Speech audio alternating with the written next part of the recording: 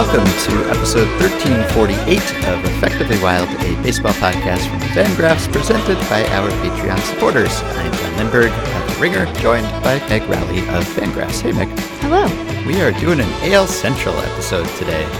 Everyone just turned off their podcast app. No, I'm sorry. It's an AL Central episode. We're doing an Indians preview, and we're also doing a White Sox preview with Zach Meisel and James Fegan, respectively. But that's all right. Every team deserves its moment in the spotlight, even if they are in the AL Central. One of these teams is actually good, and the other one is kind of interesting, at least. But you are recently returned from baseball yourself. You have witnessed baseball. So how is it? Still good? Still like baseball? Baseball's still good. Baseball's great. I did not feel overloaded by baseball, which probably says more about my tolerance. Yeah, my tolerance for baseball necessarily than baseball itself, but it's good. You know, it turns out that when you get to sit outside and it's warm and sunny and there's baseball, it's hard for that to be like a totally bad time. Yeah. So what did you see? Because you were in Arizona for several days at the Fangraphs gathering, going to games all the time, as I understand it. Yeah, we decamped to Arizona and imposed on the greater Phoenix area's hospitality for a couple of days. It was great. I mean, Thursday that I was there, Eric Longenhagen and I basically saw the entire Mariners system top to bottom. We did 4 games. You know, it's pretty cool to finally get to watch Julio Rodriguez play baseball in the U.S. I'd been looking forward to that for quite a while. I might be excited about a couple of Mariners prospects, which feels very strange. But, you know, that was great. We have decided that the Texas Rangers may be an all-time, that guy team. Yeah. I think it happened like 5 or 6 times in the course of us watching the Rangers play the Padres. You know, Manny Machado looks good in a Padres uniform. Can confirm. That is my hot take. Let's see, what else did I see? Puig looks good in Reds red. Kikuchi looked good for the Mariners, so that will be one fun pitching thing, which might be their only fun pitching thing next season. And then we watched a fair amount of college baseball. We dragged some members of the Fangraphs staff out to see Grand Canyon University. We have a very large, new, shiny, lovely ballpark that didn't have a ton of people in it, but we watched them play and then headed out to ASU. There was a number of guys who were pretty interesting for the upcoming draft. So it was good. Wow. You saw it all. Saw it all. Watched a lot of baseball. Watched the Brewers play the White Sox on Monday. And then I think Arizona decided, Meg, you have done enough, and you should probably go run fangraphs.com. So then it rained most of Tuesday. Yeah, I reached that point with Arizona pretty quickly just because of my delicate, fair complexion does not so much agree with the being out in the sun. When I went to scout school in Arizona about 5 years ago or so, I was out there for 2 weeks that time, which was a lot of Arizona for me. And I don't know if I've even been back since. That was like, I had my fill for a while, but there's no amount of sunscreen that I could possibly apply that would protect me.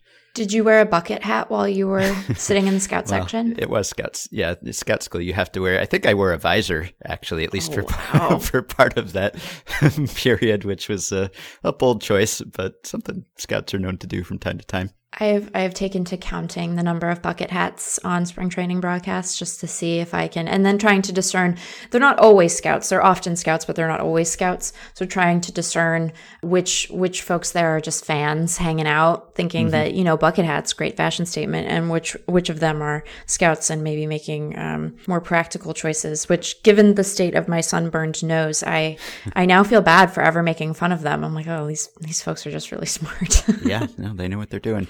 Yeah. So you are looking forward, presumably, to getting up at some ungodly hour or staying up to some ungodly hour to watch the Mariners pretty soon? I haven't decided which I'm going to do. I think that I will probably sleep and then get up as opposed to trying to work my way through. What time will it be where you are? What time will it be? What time do those games start local time? I think I figured out that I have to get up at like 2 a.m. Yeah, that was what I was thinking, because I was thinking it was 5-ish my time. So yeah, that's an awkward hour to watch baseball. Yeah, it's going to be quite early. I wonder how reliable a narrator I will be of that game's events. Probably pretty bad, yeah, right? Probably, yeah. Well, it is nice to see baseball again, because I think you said in your chat that despite all the negativity and all of the problems with baseball, which do not go away when the games start, but you can at least banish them from your mind for a few innings at a time because actual games are going on, and that will be nice. Yeah, it's a funny thing because on the one hand, it does lend itself to sort of temporarily forgetting, but I think it does reinforce the stakes in a pretty profound way because, I don't expect that everyone necessarily engages with baseball, certainly not in the same way that like we do professionally, or even maybe to the same extent that we do in terms of our interest level, which probably can be properly characterized as somewhat extreme, but it's a pretty great thing. And it would be, you sit there and you're like, oh, a really nice sport. It would be a shame if something happened to it. We should probably figure this stuff out. It's mostly just money and the reward is getting to do this every year. So I think it does reinforce the urgency to, think about these things in a way that is hopefully productive because it's sure great. It's sure a great time. Speaking of which, Willians Astudillo hit a home run while we were recording this episode on Friday. That is his second home run of the spring. He now has 38 at-bats, and I could say he has 38 plate appearances because that would also be accurate because he has not struck out and he has not walked. So he is doing his Willians Astudillo thing. And as I understand it, he is at least looking like a likely candidate for the opening day roster because Miguel Sano is hurt for April at least, I think. And Astudillo has not been tearing it up, but he's been doing all right. And I think there's a spot for him, I hope. And he was playing left field on Friday. He's played some third base. He's played all over the place. And my friend Zach Cram from The Ringer was telling me the other day that he is actually the best projected catcher in the AL Central by WAR per 600 plate appearances, which is maybe a commentary on AL Central catchers, except that he is actually the 13th best catcher in all baseball. And if you don't count Salvador Perez, who is out for the year, he's 12th best. So again, legitimately good, I think, if he were allowed to play. We have to decide who at Fangraphs is going to assume the Astudillo beat because it's a full-time job and a weighty responsibility, right? The hopes and dreams of so many people, the joy that so many experience in the sport has now transferred to this one individual. We're going to have to think very long and hard about who gets to assume that mantle because I think it's going to be important. Yeah.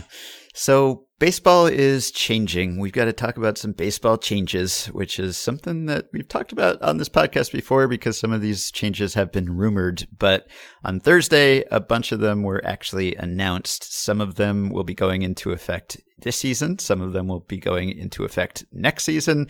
Some of them are somewhat major. Some of them are almost insignificant. And a lot of them are kind of unrelated. So it's hard to sum all of them up in one neat little package. But I tried to in an article. And I think my takeaway, and we can get into some of these specific measures, but I think in general, these are not likely to overturn baseball and make baseball unrecognizable. And of course, they have upset some people because every time you tinker with anything about baseball, someone gets upset. But I think once the games actually start, they will not be affected in any profound way, really. So to me, I think these measures sort of send a signal, send a message, an important one, perhaps, that MLB and the Players Association, which jointly agreed or at least resigned themselves to these changes, are willing to make some actual moves here instead of just talking about it, which seems to be the case every spring. They're actually doing some things. And even though I don't expect most of these things to really arrest any of the trends we've been talking about, some of the worrisome ones, they're at least intended to maybe stop the proliferation of strikeouts or position player pitchers or whatever. There are a bunch of trends here that are theoretically addressed by these changes that won't be reversed, but like maybe the rise will be halted, or at least it sort of sends the signal that, hey, we're paying attention and we're kind of worried about these things. And now we're actually starting to do something about it, along with all of the Atlantic League experiments that will be going on as well. Yeah, I think that, to that end, the changes that they made to the injured list and the option period for pitchers seemed the most, hey, we're actually watching what you guys are up to of all of these changes. It's like, hey, Dodgers, you don't get to continue to manipulate this with quite as much abandon as you have. I actually thought of you almost immediately, and it won't have any significant effect until 2020, but I am worried about what this two-way designation is going to do to your enjoyment of Shohei Ohtani. I know.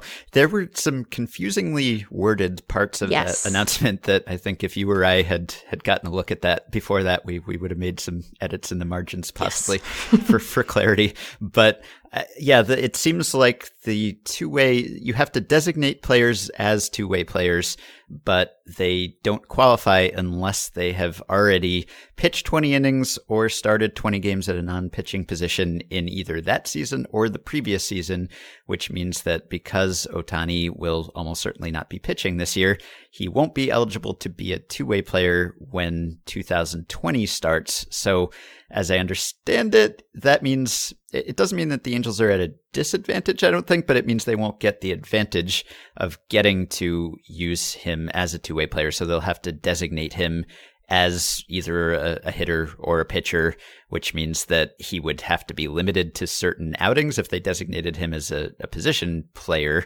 because that's part of the rules too. If you're a position player pitcher, you can only pitch at certain times now. So basically, it won't be, I guess, until 2021, unless I'm misinterpreting how this works, because it's kind of hard to tell. I wonder if they will add an exemption allowing for reclassification sort of mid-season for guys who were injured a certain number of days in one of their capacities. Like, it's not his fault that he's not going to be able to pitch. And they could, I suppose, classify him as a pitcher first, because he'll already have the requisite number of plate appearances from the prior year, and then have him pitch and then reclassify him midway through as a two-way. I feel like they should do that. We should send that edit to them, because we all want Ohtani all the time. Right. Yeah. So no one benefits from not having Ohtani be able to do his thing, both of his things. Yeah. So, I mean, I think the measure here that's getting the most attention is the new prohibition on pitchers facing fewer than 3 batters without ending an inning.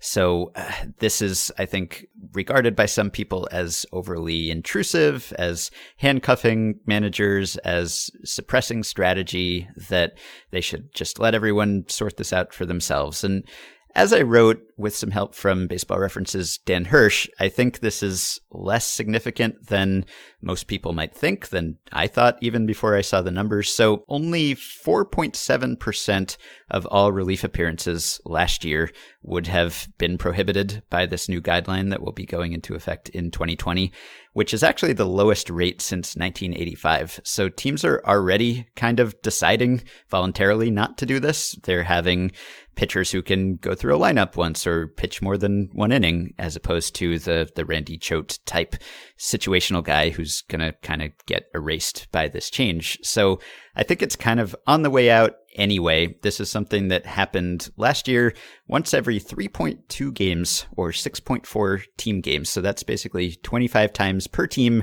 per season. So I think it's less noticeable than you might think. And there already was a rule on the books, technically, that you have to face 1 batter. So now it's 3 batters instead of 1 batter. So it's kind of just an extension of the rule that already existed. It's definitely more intrusive, obviously, but I don't mind it because I kind of hate the mid-inning pitching change after facing 1 or 2 batters. And it happened 761 times last year, and I don't think I will miss it very much. Yeah, and I suppose that it all depends a little bit on the risk tolerance of the manager, because the other provision is that they can, it's 3 batters or the end of the inning. Mm-hmm. So if you want to gamble a little bit, it might not change your usage very much at all, as long as you're willing to have that loogie then go another 2. But I don't know that I'm overly fussed about it either. I think that of all the sort of active roster provisions that they changed and, are going to implement, the reduction of rosters in September is the thing that I'm just curious to see how it plays out. I should go back and look. I'm sure that we have this in the database somewhere. I wonder how many rosters in any given year actually even approach the 40 number. Yeah. Like, I remember seeing pictures of the dugout in Philly last year because Kapler's Kapler. But I wonder how often it's really as big an issue as we sort of joke about it being in terms of roster bloat. And I don't know, it's nice to let those guys come up and make big league money for a little bit and for us to get to look at them. So I'm more concerned, and concern is like a wild exaggeration of how fussed I am about any of this, about that than the 3 batter rule, which I'm sure will lead to some terrific strategy mistakes that we're all going to get to enjoy. So, this might be entertaining, just not in a way that baseball's really anticipating. Yeah, in theory, maybe pitchers will have to pace themselves a little more. Maybe you'll leave starters in a little longer, or at least think about doing that. Maybe guys won't throw max effort all the time. Maybe it will help arrest the rise of strikeouts just a little bit. Yeah. My only concern about it is that maybe it does get rid of some very rare but also cool strategic things. Like, I think most of the strategy I'm not going to miss because it's just going to be like, oh, lefty's up, I'm going to bring in the lefty. Oh, righty's up now, going to bring in the righty. It's strategy, I guess, but it's not interesting. It's just kind of this like push button thing that everyone can play along with at home. But in theory, this gets rid of the Curly Ogden, Wade Miley gambit that we saw Craig Counsell use with the Brewers last year, where you bring in a starter for one guy and then you just bring in an opposite-handed starter to confuse everyone and make everyone mad. I like that. Obviously, doesn't really happen ever, but it could. And then the other one is the Waxahachie swap, as it has been called, which I'm not clear on whether this definitely does away with that. Yeah, I wasn't either.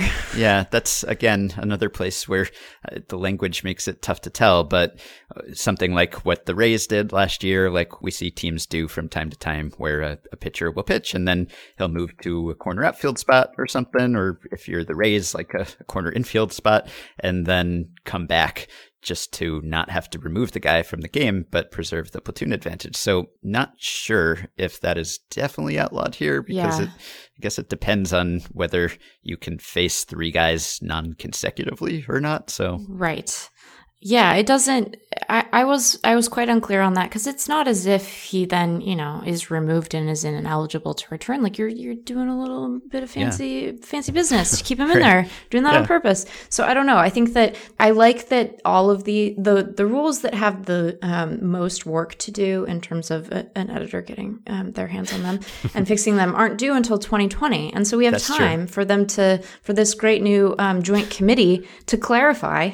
Yeah, first draft. Yeah, hopefully there's an editor on the joint committee who can help with the presentation of these words and make it a little clearer for all of us. I also wonder whether we'll see more intentional walks, which are at an all-time low right now. But I could imagine, like, if you do need to have a guy face 3 batters, I assume an intentional walk counts as a batter faced, even though you don't actually face him. So maybe managers will be more tempted to bring in someone to face 2 same-sided hitters and then walk a 3rd guy and then bring someone in. I could see that happening. I don't know. But yeah, I think it's fairly minor, and it doesn't, like, the philosophy of it doesn't bother me so much. Like, I don't like the shift stuff, which fortunately is not part of this, because that feels too much like meddling and also unnecessary and probably ineffective, but also just like it seems like too much. Like, we haven't shown yet that there's no counter to this. Like, hitters could bunt, they could go the other way, whatever. This, I don't know that there is a counter to. We're at 13 consecutive seasons now of rising strikeout rate. We're seeing more and more pitchers used constantly, and these are like century-long trends. So I feel like every now and then you kind of need to slap pitchers' wrists and be like, nope, you can't do this anymore. And I don't think anyone's going to miss, you can still have 13 on your roster, but having deeper benches could be more fun. I think that this qualifies much more as like, you're trimming up the sideburns rather than giving someone a really dramatic haircut. And I think it strikes a good balance between the sort of care and affection that we want the league and the Players Association to have for the game versus the stuff that just reads as them not giving one side or the other sufficient time to adjust their strategy or, adjust player development or what have you. So I'm pretty okay with it. I think I'm okay with it. Yeah, me too. Right. And I like that the roster's expanding, which is I think we all kind of saw that coming, but it's still a departure. The 25-man active roster has been around for like a century with some departures every now and then, but no one loses their jobs. It's just an extra person added, and that person will probably not be allowed to be a pitcher. So maybe we'll actually get to see some pinch hitters again, or maybe you can be on a big league bench without playing 7 positions. So that's kind of nice, I think. That's another thing where it's like, it's not really reversing things so much, but it's saying, okay, we're going to draw the line here. Like, this is getting out of hand. So let's just bring back some strategy there and some offense and actually be able to pinch hit for the guy who can't hit because you have someone on your bench. Well, and I like the idea that this maybe, we've seen increasing pitcher specialization. This actually, as you're saying, maybe allows for some specialization on the position player side. Like maybe we get that really fast guy whose main purpose there is just to run. And they didn't have room for him before because they had to worry about it. But now, you can, maybe this extends Billy Hamilton's career by like another 5 years. He can just be that guy who comes in and is really freaking fast. I mean, I like that. It does potentially eliminate a couple of strategic choices on the pitching side, but I think that it opens up some possibilities on the hitting side that could be really cool. Right. Yeah. So the players are obviously happy to get an extra roster spot on each team, but then they have to sacrifice the extra roster spots in September, which goes down from a max of 40 to 28. And other than economic ramifications, I'm pretty okay with this too. Like I guess it's kind of nice to like be able to make more cups of coffee for guys who will never be back otherwise. Like it makes more dreams come true when you can expand the roster to 40 and bring in some guy you'll never see again for 3 games and he can say he made the big leagues, and that makes everyone happy. But on the other hand, the games get longer, they get sort of sloppier. It's kind of weird to be in the middle of pennant races and have one team with more players than the other team. And it's just a different set of circumstances than you have for the first 5 months of the season, which just has always seemed like a strange and illogical way to settle the season. So in that way, I'm not sorry to see the 40-man active roster go. Maybe the reason that I've always been like completely unbothered by that is that I have not often watched meaningful September baseball. That could be why. Or at least not one baseball that I'm emotionally invested in quite the right way. Yeah. Then there's some other ones that are just like, okay, whatever, like mound visits are going from 6 to 5. And I asked an MLB person and he told me that only 33 times all of last season in 9-inning games did a team use all of its 6 mound visits. So this is not really going to affect things. Along similar lines, there's a new restriction on when you can use position players as pitchers. So you can only use them in extra innings or when you're winning or losing by more than 6 runs. But of the 65 non-Ohtani position player pitcher appearances last year, only 5 of them would have been prohibited by that rule, all where a team was trailing by 6 runs exactly. So I think this is more about stopping the spread of position player pitching than it is actually rolling it back at all. There's only going to be one trade deadline, which I feel like we're the big beneficiaries of this because we no longer have to explain what waivers are or like pretend to know what waivers are or how that whole August process works. So now July 31st is just the trade deadline. And obviously it was already the main event trading wise. So I guess the idea here is that it will be a little more exciting and maybe teams will feel more pressure to do stuff over the winter because they can't do stuff in August and still add those players to their playoff rosters. So I don't know if this is actually going to produce a noticeable difference, but we'll see. Yeah, I don't know that it'll matter all that much, although I do like the idea of us theoretically sort of rewarding teams for having good depth already established. Yeah. I think that, whether it actually does that remains to be seen, but I think that any move that, the league can make to try to move teams toward thinking about like, you should be winning and like right now is probably a positive development. So if this is the precursor to other moves sort of in similar vein as we get closer to a new CBA, I think that that's all for the better. So we'll have to see how that goes. And you mentioned the shuffling at the back of bullpen stuff, and that it's kind of getting into the weeds, but it also matters, and it's pretty important, and it's part of some of these annoying trends that we're talking about all the time these days. Gerald Schiffman just wrote a couple good pieces for Baseball Prospectus, kind of chronicling the rise of the guy who is just rotating back and forth from AAA to the majors all season long. And between, I think it was 2009 and 2018, that type of move more than doubled. And so what you get is just a bunch of like anonymous relievers that no one knows because they show up for a couple games and then they disappear again, and they're rested because they're coming up fresh or relatively fresh from the minors. So maybe that leads to more strikeouts. Hitters have never seen them before.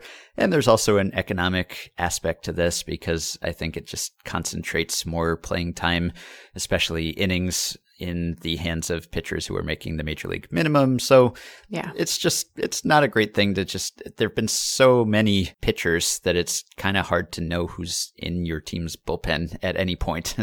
And so by changing these couple rules, basically the IL for pitchers is going back from 15 days to 10 days. And then the option period is also going from 10 to 15, so that when you send someone down, you have to wait longer before recalling him. So it's kind of something that affects like the least known players in the majors, and yet I think it is somewhat important. Yeah, and I think that when Dan Szymborski wrote about this for us at Fangraphs today, he made a good point. He made several good points, but one of the points that I sort of appreciated, and I hadn't quite thought about it this way, is that, you know, I like it when teams use weird, funky strategy in games as a way to press an advantage. And I think those machinations are fair game. And we want, you know, that to be sort of the purview and space where we see teams trying to win in ways that are unexpected. I don't like when rules that are meant to protect sort of player health become part of that, you know, bit of strategy. And so I think having a cleaner separation between those things is probably to everyone's benefit, because it's awfully tempting, and it's probably something that we really shouldn't be opening up as a potential avenue for strategy. Right. So I think that that's a good move. Yeah. Can I tell you my favorite potential part of this that we will probably only see just one time, Please and then it'll go away? You know, we've learned today that they being MLB will sort of be on the lookout for illness fakers and injury fakers. And there is a potential for, being fined or penalized in some way. And that's very silly. And I doubt strongly that we're going to see any convincing performances, but I hope we see one. I hope we see just one guy, at least try. And then I don't know how we'd find out about it later. We're going to need some very industrious beat writers, but I want there to be one time where it worked, where a guy just like really, really gave it his all, gave an Oscar-worthy performance, and then we never saw it again. Yeah, I hope so too. It seems like it would be doable because, who's to say that your elbow doesn't hurt or whatever? And it's not like they have to put you on the IL after. It's just like, well, my elbow hurt and now it doesn't because I'm a pitcher, and that's always happening. So I don't know how you police that exactly, but it seems like something that could be abused potentially. Could be. I tend to think that it will not be because the scrutiny around guys who are removed earlier than they ought to be, I think, will be fairly high. Just not be worth it. Yeah, it's probably not worth it, but I want it to happen at least once. Right.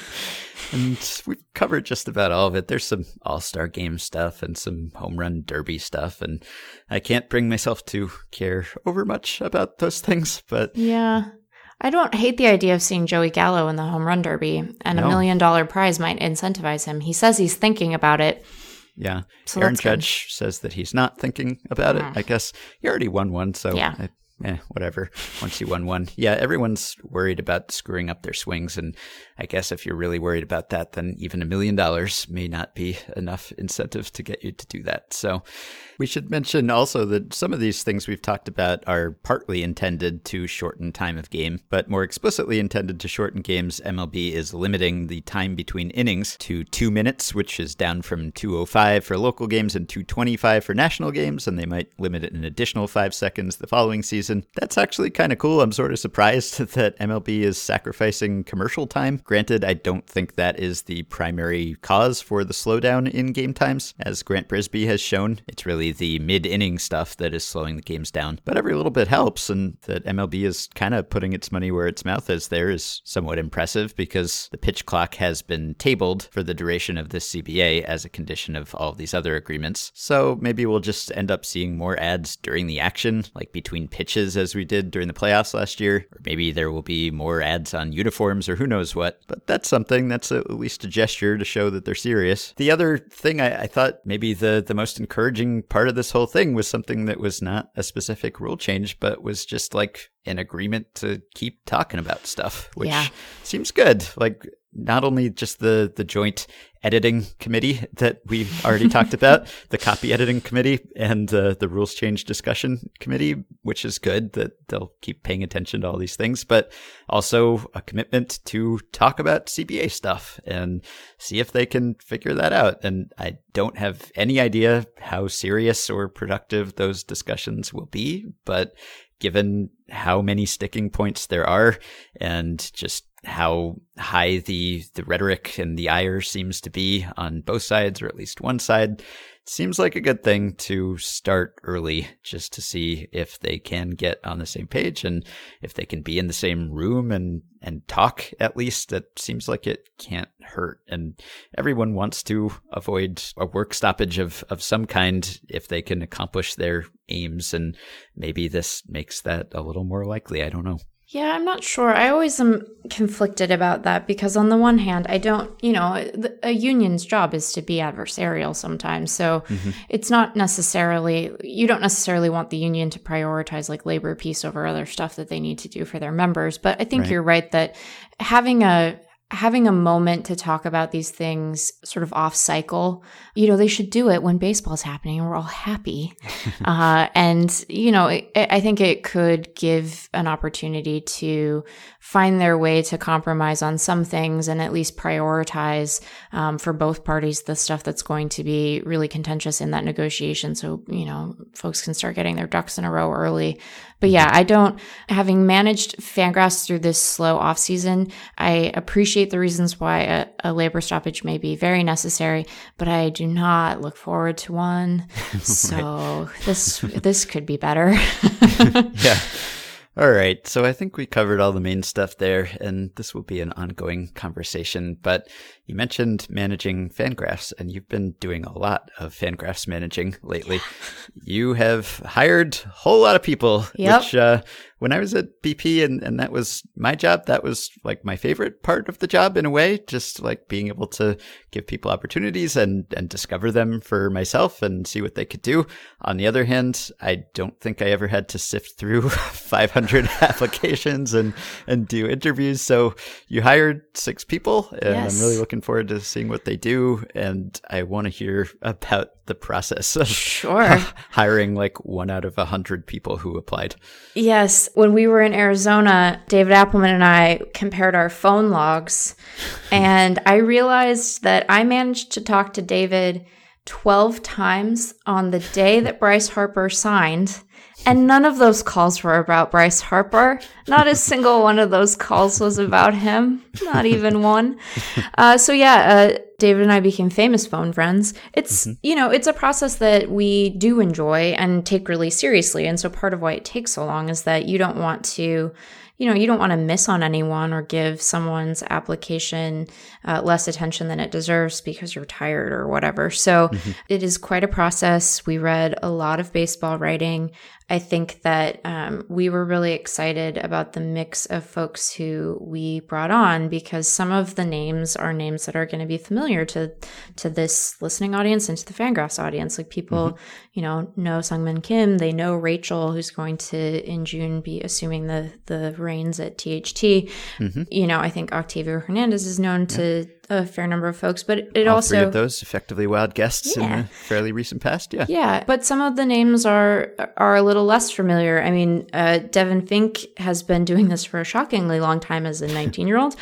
But I don't know how many folks knew his work. Ben Clemens is pretty new to the scene, and so is Audrey Stark. So I think we were excited by that mix of slightly more established and then newer people or folks who maybe didn't have the audience that we think that they deserve and that we hope they'll get at Fangraphs.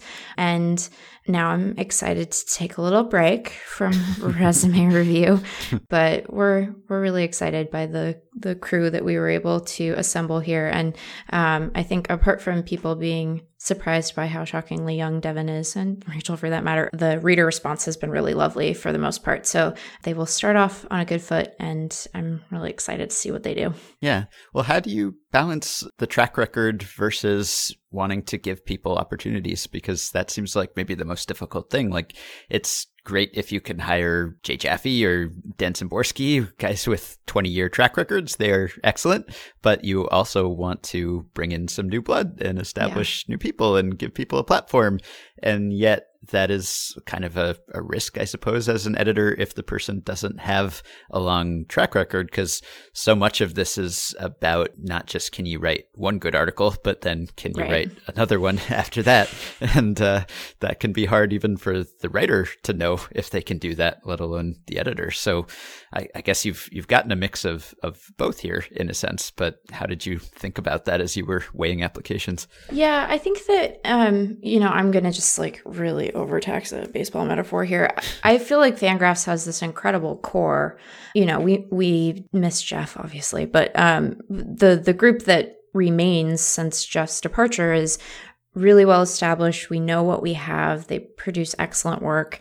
And so I think we felt a little bit freer to sort of take a look at a range of people for the contributor roles, because once you realize that, like we've talked about in GChat, like, Jeff isn't in this applicant pool, but like, I don't know, one of these people might grow into that. And once you stop trying to replace Jeff and just are looking at interesting writers and voices, I think that it allows you to be much more open to people who you should absolutely consider, because you're not thinking of them as, a guy who can throw 200 innings right away. You're trying to find someone with upside, with voice. I think one thing I would say, and I hope this isn't discouraging to anyone who applied, a lot of online baseball writing can feel kind of the same, and the voice can be hit or miss.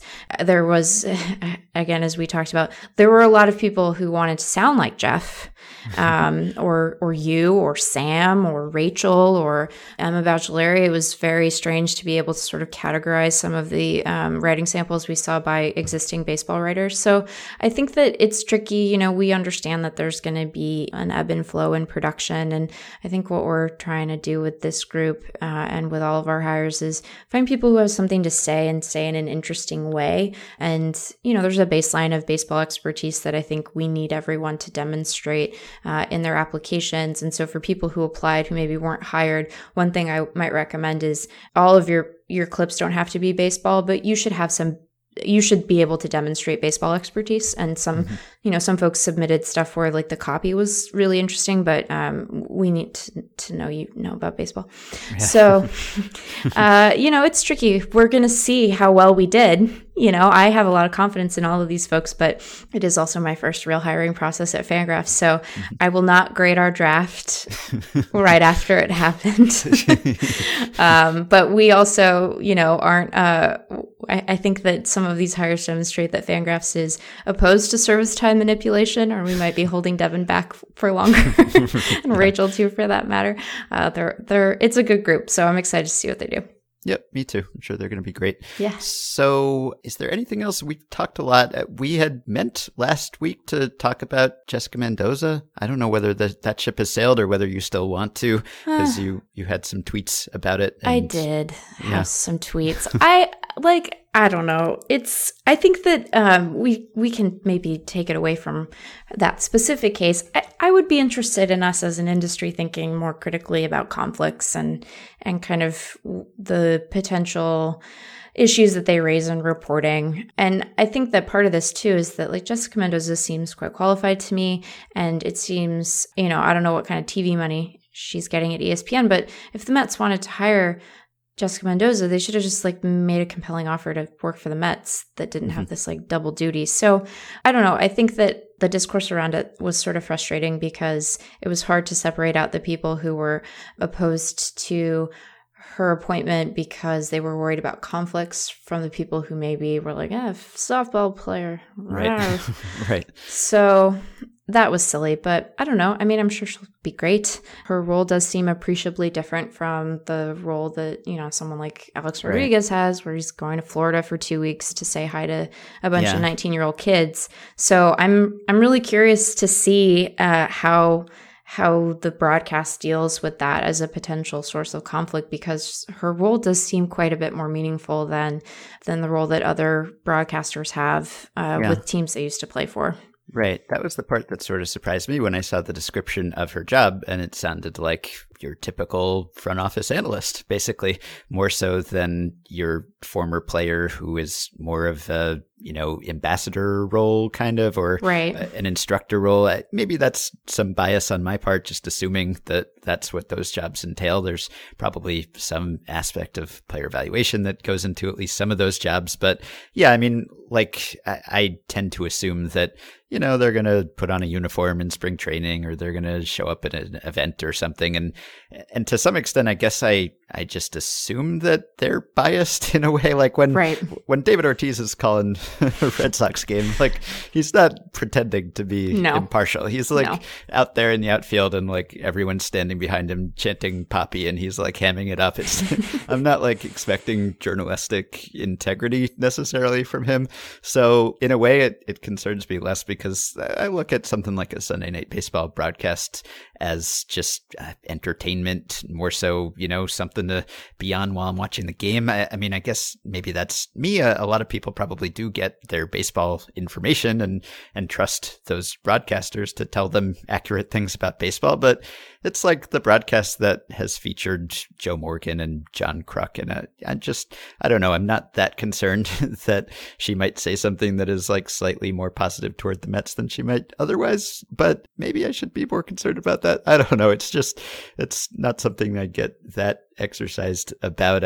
I could see like in a different role, it could potentially be a problem, but I don't know. I wouldn't want her to be deprived of the platform that she has on ESPN or the opportunity to work in a front office, because those are like both places where people like Jessica Mendoza are underrepresented. And so it's kind of cool that she can do both, but it is also kind of a conflict. So yeah, I guess it's going to remain to be seen how much of an issue it actually poses. But yeah, I don't know. I agree with you that the fact that the Mets, who have some work to do in terms of their front office diversity, seem to be taking it, more seriously. At least this hire would seem to demonstrate that, is a really encouraging sign. I guess I just hope that, the splashiness of it doesn't suggest that it's maybe less serious than we would want it to be, because there is some, PR value to hiring a person with a known name. So I don't know, we're going to see, but, she's going to be at winter meetings. She's going to be doing all sorts of things that front office people do. So I think we'll have, and we'll have a whole season of broadcasts. So we'll get a sense of it pretty quickly, I imagine. Yeah, I'd probably be more worried about it if I were the Mets than if I were ESPN, because she'll probably be privy to information that they would not want public. And she has a very large microphone to broadcast information to. And I would be semi-concerned that, something might slip out on live TV that shouldn't have. So that would be something that crossed my mind, but evidently it does not bother them too much. It's like, like if the Rays had hired Jeff and said, "Hey, keep doing the podcast," that would have been a problem, because Jeff would have known things from his time with the Rays that he would not have been able to share, or might have inadvertently shared. And also everyone would doubt the integrity of what Jeff was saying, and whether he was just like a Rays sleeper cell who was trying to just convince everyone that the Rays are the greatest baseball team. So that would not work for multiple reasons. So it's, sort of like that. Yeah. I did have someone text me after the announcement came out. They're like, "Oh, so is Jeff coming back to Fangraphs now? Is that what this means? He just gets to come back?" Right. No, it doesn't mean that. That's not what it means. No. All right, so we'll take a quick break now. We've got a lot of previewing and talking about the AL Central to get to. So we'll be back in just a moment with Zach Meisel of The Athletic to talk about the Indians, followed by James Fegan to talk about the White Sox. Let me through paper and fist, just let the numbers be minutes. Let's roll with where we are, just like the answer on my hand. This is your mission,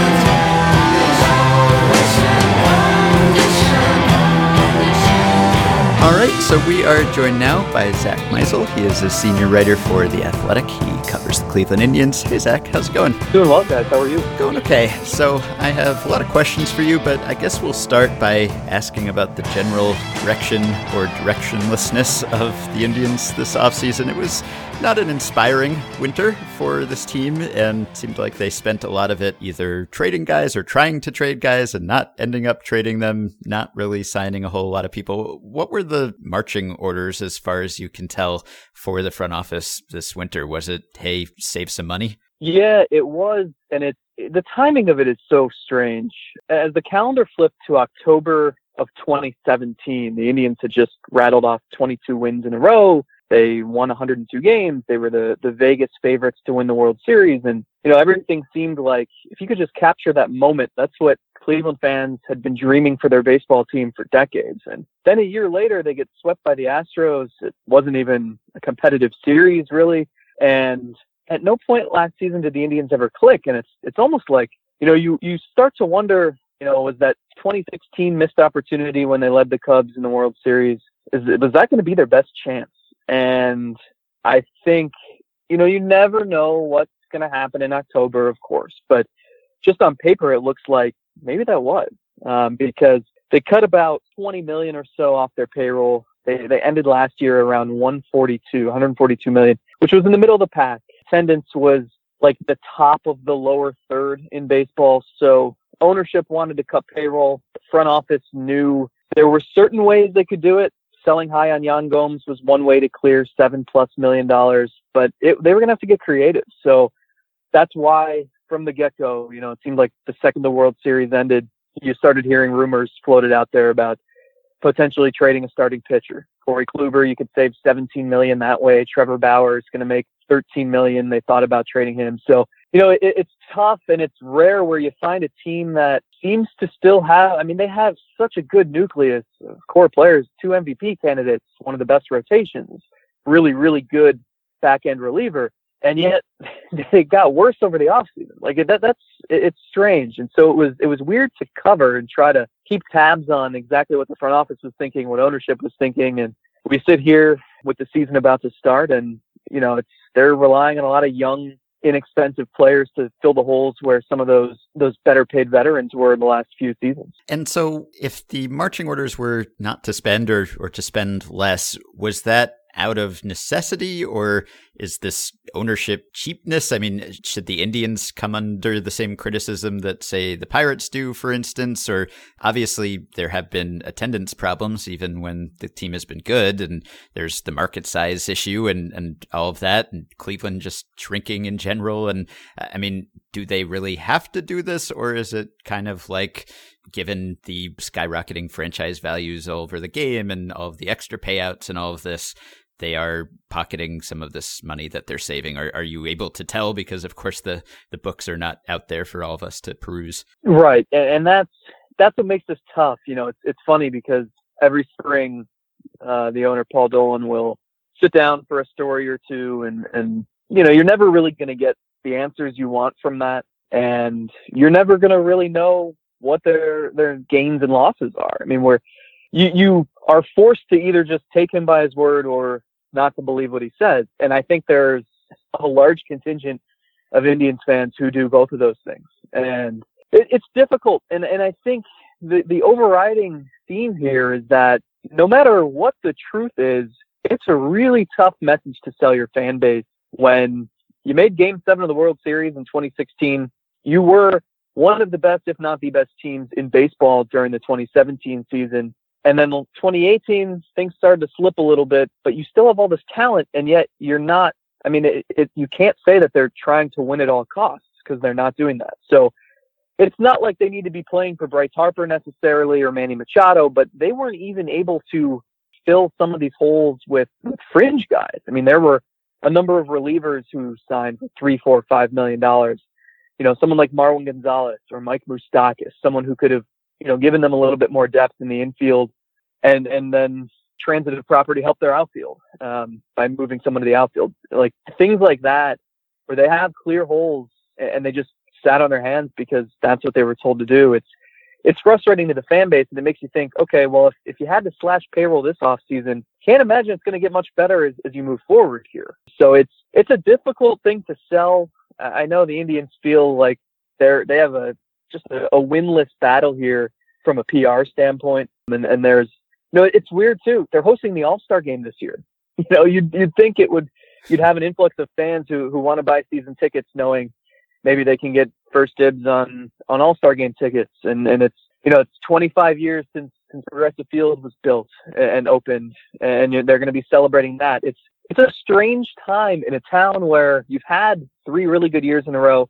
You haven't won a World Series, but you have the league's longest World Series drought. And yet I think the mood from the fan base around the team is like, we want to invest, but we need to see 100% effort from front office and ownership, and it's not there. I think one of the places, as you mentioned, sort of alluded to, that we maybe expected that they would spend money is in that outfield, which, if we want to review, is going to likely involve a lot of time from, you know, Jordan Luplow and hopefully healthy and revived Leonys Martin, but also Tyler Naquin. This is not a Sterling group if we're looking at projections in terms of how these guys are anticipated to do. Is there any reason for optimism beyond what the projections say, or is this a place where you might anticipate them trying to make some kind of upgrade as they go through the season and into the trade deadline? Yeah, I think the only optimism would come from the unknown, which isn't optimism until you really see it transpire on the field. I mean, I think Hanley Ramirez will probably make the team, and that'll push Jake Bauers to left field. That kind of reduces the question marks in the outfield by 1, I guess. Leonys Martin, you know, it's weird to think everything he went through last year, where he was literally in a hospital bed fighting for his life, and he is the outfielder you're relying on the most for like the known quantity of what he can provide you. It's twisted. And, you know, I think it's just going to be a matter of, like, they have a handful of younger guys who aren't proven. Tyler Naquin, Oscar Mercado, Greg Allen, Jordan Luplow. And I think they're just going to cycle through these guys until they find someone who can just show some modicum of consistency. You know, the weird thing about the Indians, and they get away with this a little bit because the division is so non-competitive for the most part, is they have opportunities to use the regular season as a trial and error period. I think they're going to do the same thing in the bullpen, where they have a huge collection of guys, a lot of them with some upside, but they're unproven, and we don't know if they're capable of handling the 7th or the 8th inning. And they're just going to have to throw guys out there and see if anyone works. And then you take what works and you keep doing that. And the people who don't work go back to AAA and call up new guys who you want to see try out on the field too. So it's weird. And it's weird that this team that's been in the playoffs 3 straight years and is still picked to be in the playoffs again in 2019 is going through something like this. Yeah, that's the thing. We're talking about how they either haven't done anything or they've shed good players, and yet I'm looking at the Baseball Prospectus playoff odds right now, and the Indians have the highest odds of winning their division of any team in baseball, which has less to do with them than it does with all of the other teams in that division. But in a sense, you can understand why they don't feel the urgency to upgrade, because they're just sitting pretty right now. I mean, maybe someone will push them a little more than someone did last year. Maybe the Twins will have their act together a bit more, but it's really hard to see how they lose this division. And so when you're talking about signing a big free agent or something, you're really talking about, is this player going to make the difference between us getting through this 5-game series or this 7-game series or not? and it's just so impossible to predict that, and it's just subject to so much randomness that if you're talking about a big investment for someone, I can see why there would just be a little less pressure on them to make that type of move than there would be for other teams. So I don't know, is there any way to imagine an alternate reality where there were actual other good teams in this division? Do you think the Indians would be acting any differently than they are? I don't think so. I think, and like the front office guys are smart and they understand the situation. And, some of this is tough to quantify. Like, I think, just my opinion, last year, they never clicked. They never, you didn't go into October thinking, all right, this is a team that has it figured out, and I like their chances. Like, it was just weird. They slogged through the whole season, and they were never challenged. And I think the Twins will challenge them this year, and I think that'll be good for them. But I think the front office, that they understand the position they're in. And it's funny, like, no one in Cleveland cares about another division title because we know the landscape of the division, and it's not like the banner that you're going to hang front and center. It's something you'll push off to the side. It'll collect dust.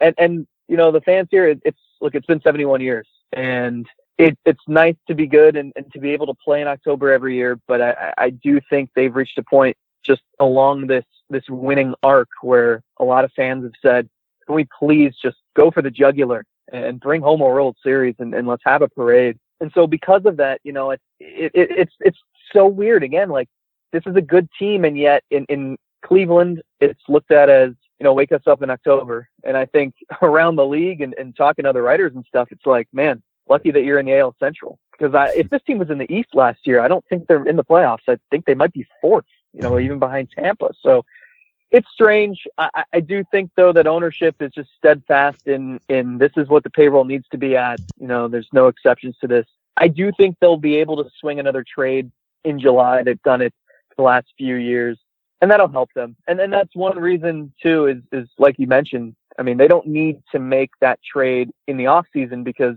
April, May, and June in the standings is inconsequential to them. They know they're one of the two best teams in the division, and they're still the favorites ahead of Minnesota. So yeah, they just need to save up for July and make their trade then to get that piece that they hope gets them over the hump in October. Yeah, I mean, you kind of touched on it there, but in terms of performance against opponents outside the division, last year's AL Central was the second weakest division of all time. And of course, Cleveland did not have to play the one good team in the division. So they were playing incredibly weak competition. I mean, still major league teams, obviously, and you're playing other opponents outside the division too. So you can't get completely complacent, but do you attribute some of the malaise you're talking about and the failure to click to not having a real rival and not playing competition for about half the schedule? Yeah, I mean, I remember sitting in Yankee Stadium. It was the first or second weekend of May, and it was a tie game. The Indians had just erased a 5-0 deficit, and the ninth inning arrives, and the Yankees are coming to bat, and Alexi Ogando was on the mound for the Indians. And I'll never get over this. That's who Terry Francona had to just, all right, go out there riding or dying with this guy who peaked in like 2010. And it's one thing to have a rough bullpen and to have to try to figure it out as the season unfolds. But the Indians didn't have reason to do that until July when they traded for Brad Hand and Adam Simber. And like they held Andrew Miller out a lot longer than he needed to be held out because why rush him back? Cody Allen worked through a lot of problems. He just became so ineffective down the stretch. And, I think they felt like once it got to late September, they could just flip a switch. And that's obviously not the case. And it didn't happen. And I think they'll have learned from that. I think they need to just prove to themselves. I think last year they just felt like, all right, we were a 102 win team the year before. We have no competition in this division. So we'll just put it on cruise control and we'll take ourselves off cruise control when it matters. I don't think you can do that. I really think you need to go through a season where, yeah, you want everyone rounding into form as the playoffs arrive, but you still need to prove to yourself that you can do it before you get there. And they never were able to do that last year. Well, one guy who has not had to prove that he can do it in quite a while, it's something of a subtle question, is Francisco Lindor, who I think gave everyone in baseball, not just Cleveland fans, a terrible scare by going down with an injury. It sounds like from camp that he is on his way back. What is the latest and greatest on Lindor? How soon do we get to enjoy everything that is Frankie? Yeah, it's possible opening day. He's starting to play in some of those backfield spring games that, like he bats like every inning, the ones where you can make up your own rules. But I think they never really thought the timetable was 7 to 9 weeks. They thought he'd recover on the quicker side of that just because he's 25. He's just has so much energy. He's always in the complex working out all day anyway. So it's possible opening day. The only thing is it's going to be freezing in Minneapolis on opening day. And it's going to be freezing when the Indians then go home to Cleveland for a week. And then when they leave Cleveland and head to Detroit. And so if they want to hold him out and be a little more cautious with him because some of those muscle injuries can be finicky in cold weather, I wouldn't be surprised if they did that and maybe held him out for a series or two. But I don't think it's going to be any more than that. I think he's going to be, I think he still has a chance to be in there on opening day. There aren't that many individual players to ask about on this roster because it's largely the same roster as it was last year. We kind of know who these guys are, but I do want to ask about Danny Salazar because he is someone we did not see last year, and he is trying to come back, trying to rehab from shoulder surgery. Seems like he's on track to return at some point this spring.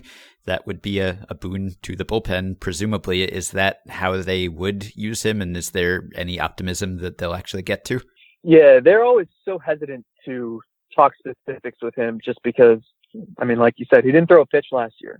And yet they still decided to tender him a $4.5 million contract when they could have just cut their losses. So it's weird, too, in an off season where everything was prided on cutting payroll and finding guys to move, and yet they hand $4.5 million to a guy who didn't throw a pitch last season and who's not going to be ready to throw pitches once opening day rolls around. It makes you scratch your head a little bit. I think the ideal scenario with him and what they're hoping for and maybe playing close to the vest but planning on is he starts slow.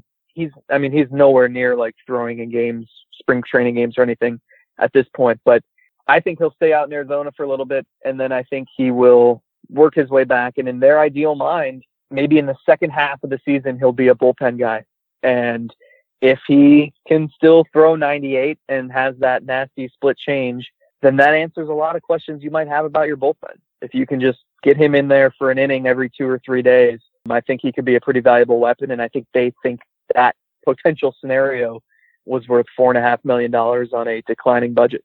I'm curious about another player on the team who is something of a known entity and has had a controversial offseason, let's put it that way. I'm always curious to hear when there are guys like Trevor Bauer on a roster who have a very large public persona, what the team's sort of general sense of them ends up being behind the scenes. And so to the extent that you can, how does the Cleveland front office feel about Trevor Bauer? I know that his online antics were used in his arbitration hearing as, potential reason to dispute his salary, but there's an obvious economic motivation there in addition to whatever PR concerns the team is worried about. Where is Cleveland on Trevor Bauer right now?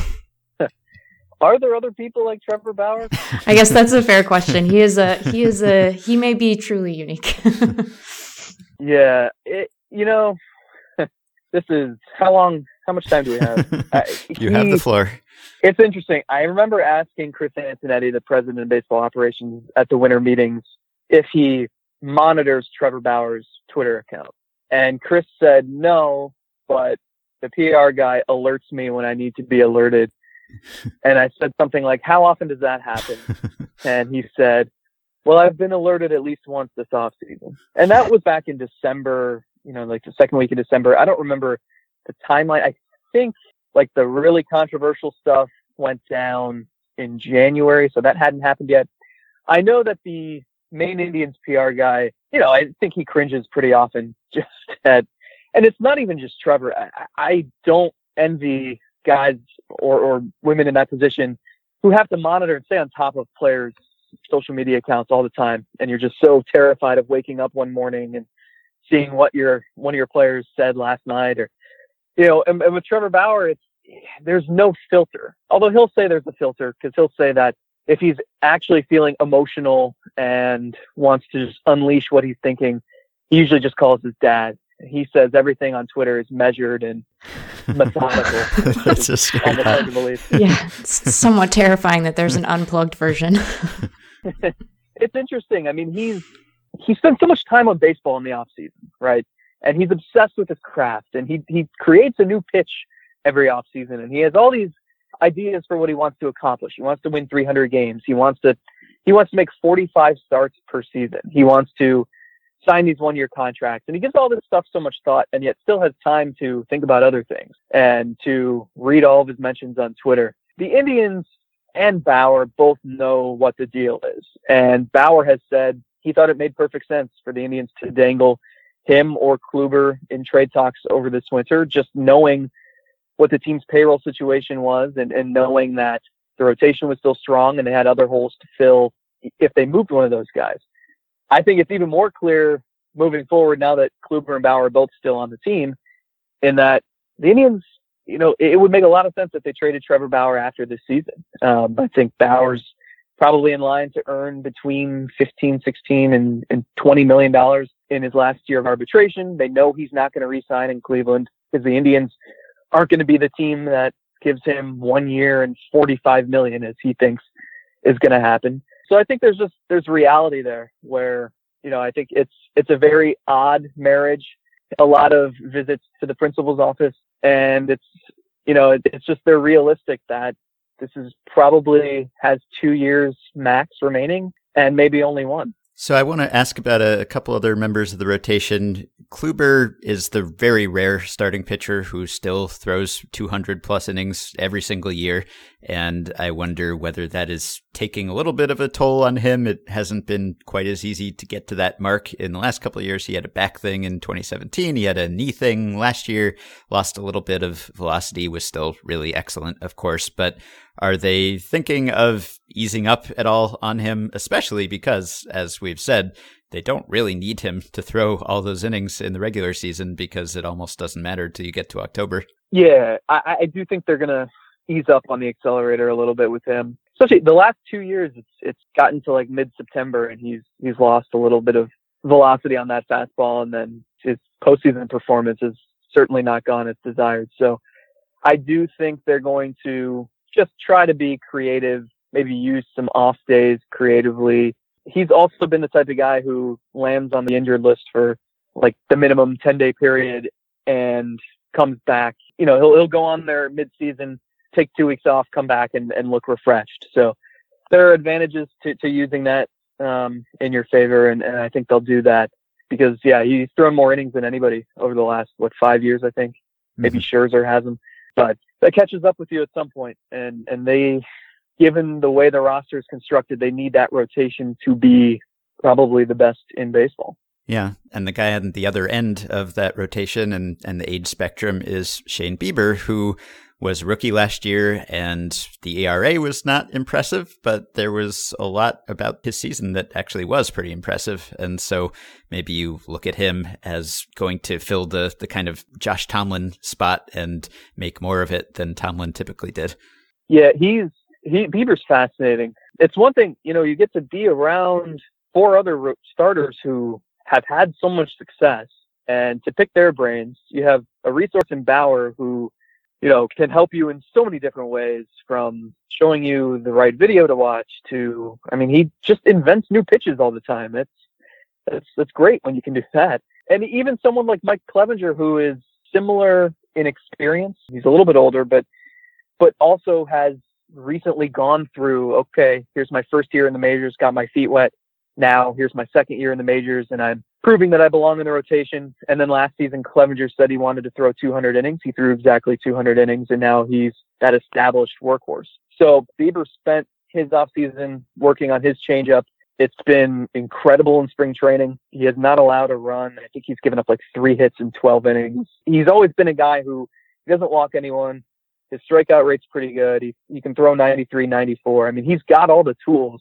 And to have him as your 5th best starting pitcher is a pretty nice luxury to have. So I just really remembered that Hanley Ramirez is on this team, which was something of a surprise to me.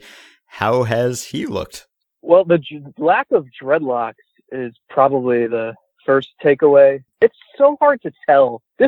I don't envy evaluators and managers and with what they have to do in spring training, because you take this 35-year-old guy who was a pretty good hitter up until, I don't know, a year or two ago. And he played winter ball, but remember, the Red Sox cut ties with him in May last year, and he went home. He didn't play again. He said he'd try to get in shape and come back this year and prove himself. And so he's not going to play the field.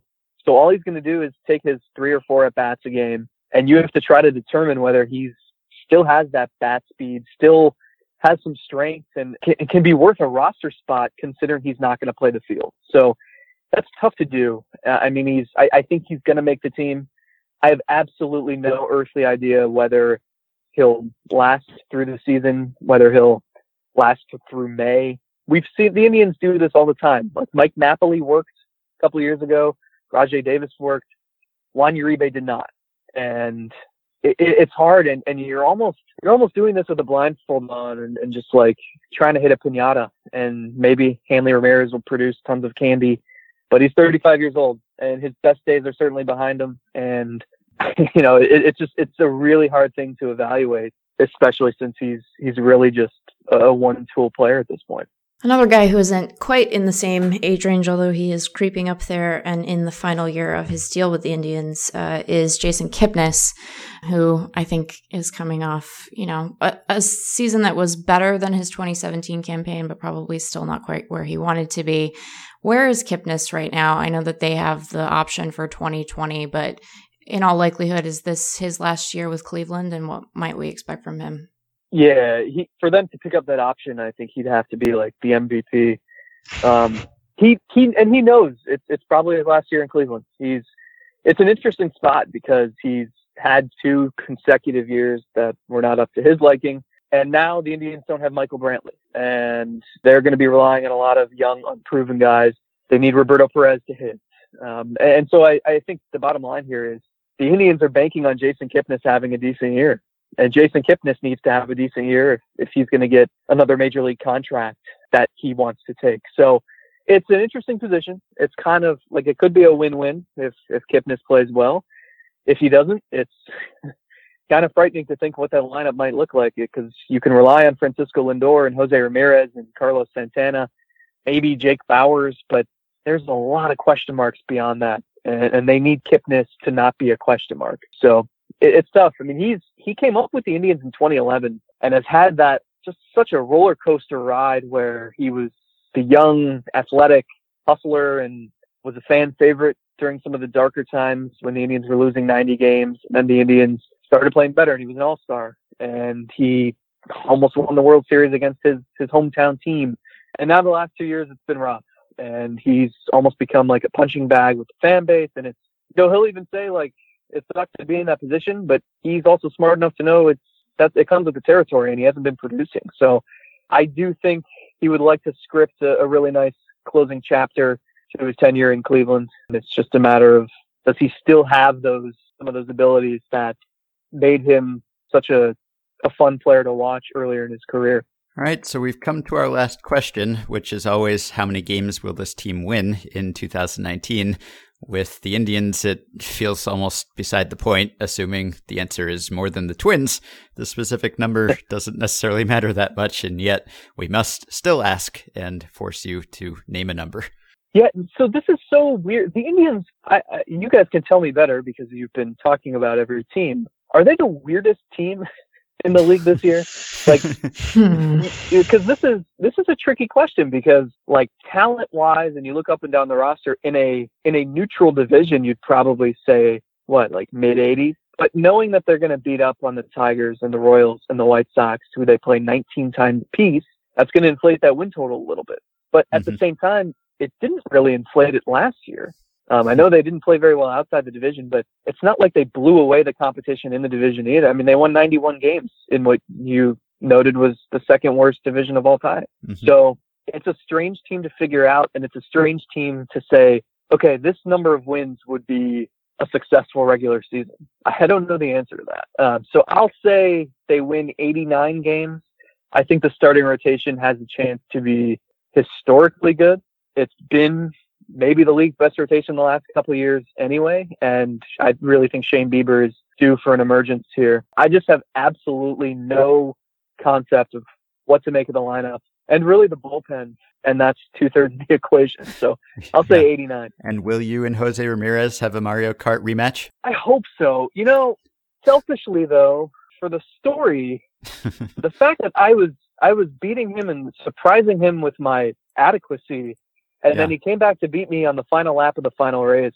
It's almost like the perfect way to just leave it. So I'm not sure. Maybe I also heard he invites minor leaguers over to his place during spring training to play MLB The Show and just waxes the floor with them and then sends them on their merry way.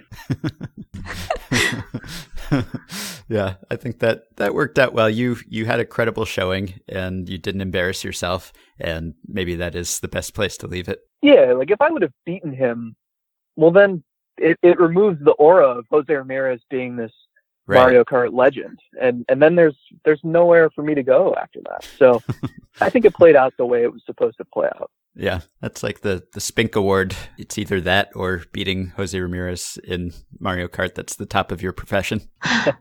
All right, you can read Zach's coverage of the Indians and possibly Mario Kart all season long at The Athletic. You can also find him on Twitter at his name, Zach Meisel. Zach, thank you very much. Thank you guys. Appreciate you having me. Okay, and we'll be back after just one more quick break to talk to James Fegan of The Athletic about the White Sox. We can go topic from topic whenever I drop it. Try to stop it. In other words, what the brother heard, he tried to catch it, but what occurred was too much weight for one brain to take. Try to concentrate, maintain, and elevate. From gram to ounce to pound, the matter of weight can't hold my mind down. Permanent damage, I do away with, no time for fun, cause I don't play with competitors. It's only one when I'm done. Competition is none. Right, so we are back, and we are now joined by White Sox reporter for The Athletic Chicago, James Fegan. How's it going, James? Going all right. All right, you are coming to us from the media room at White Sox Spring Training, where you just talked to Rick Renteria. I want to ask you a bit about a player who is not in White Sox camp before we talk to you about players who are. Manny Machado is very far from where you are right now. Only like 15 minutes. Oh, okay. Well, figuratively far. There's a big distinction between those two locations. So is there just like an empty locker between John Jay and Yonder Alonso where they're just sitting around wishing that they were joined by their friend and family member? It seemed like the White Sox were like seriously bummed about not landing Machado. So to what extent did that derail their offseason plans or rebuild plans? There was an empty locker. It was filled by Irvin Santana. So Okay. at least from that aspect, they're whole again. I don't think Yonder and John Jay are too bothered by it. I think the only people that were really super bummed out the day it happened were Rick Hahn and Kenny Williams.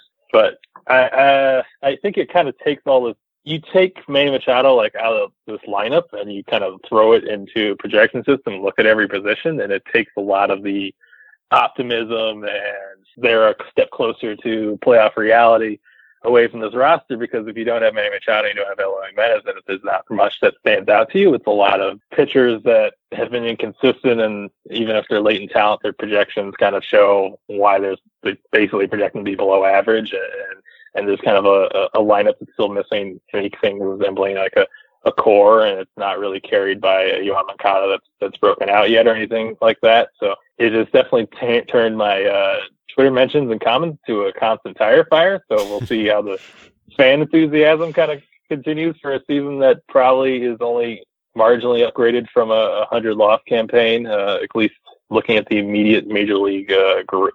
I guess one question I have about that is when I look at our projections at Fangraphs for what the White Sox are supposed to do right now, we have them projected for 70 wins and Cleveland for 92. And obviously signing Machado closes some of that gap. And I'm going to ask you to wildly speculate, but signing Machado on its own would would have helped a lot and might have put them in a conversation that they're not in right now. But did you sense that there were other moves that would have, maybe been made on the back of a Machado signing that are then off the table and seen as not particularly useful given the rest of the roster right now? Or were they hoping that they were going to sign Machado and then look at, potential upside from some of these guys who haven't broken out yet and say, hey, maybe that gets us to a wild card, or maybe Cleveland stumbles a little bit?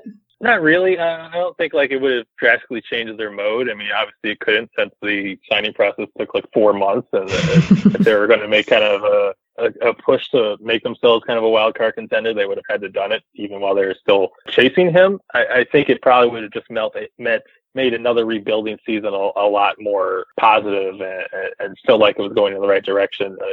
They could sell 75 wins a lot better when you have your kind of in-house superstar and you have Eloy and Cease kind of coming up in the middle of the season, much more than you can sell probably being just maybe even a little bit better than last year for the first 3 or 4 months of the season, but not much. And still, I mean, the reason I would say this team is still in the bottom of the division is pitching, and I don't think that was really going to get fixed either way, and it didn't seem like they were willing to do that on any level with any kind of starters that are available. They kind of poo-pooed the long-term starting pitching market. And frankly, probably I would too, outside of Patrick Corbin, which they didn't seem players on at any point in time. I don't think you signed kind of Dallas Keuchel with kind of declining peripherals for a group that isn't ready yet, and have them basically go downhill from 2020 after. So I think it would have been a Band-Aid on a wound that is not healed yet and still wouldn't be expected to heal before 2020. Yeah, you mentioned another player who will not be on the White Sox on opening day, but unlike Machado, will be at some point pretty soon after. So Eloy Jimenez, it was announced what we all expected, that he would start the season in the minors. It seems like he is not particularly upset about this, but what is the team's stated rationale when it comes to why he can't be a major leaguer on opening day? What is the excuse for what he has to work on? Well, he gave him kind of the built-in excuse of hitting 150 in spring training. So, yeah, but I don't think even they kind of really stamped that as being, he clearly didn't perform. I mean, it's obvious that he can perform. He hit with power and it tilted a 350 batting average while striking out under 15% of the time in AAA. I don't think you can really make many quibbles about the readiness of his bat, or something he needs to show in Cactus League and in 25 plate appearances.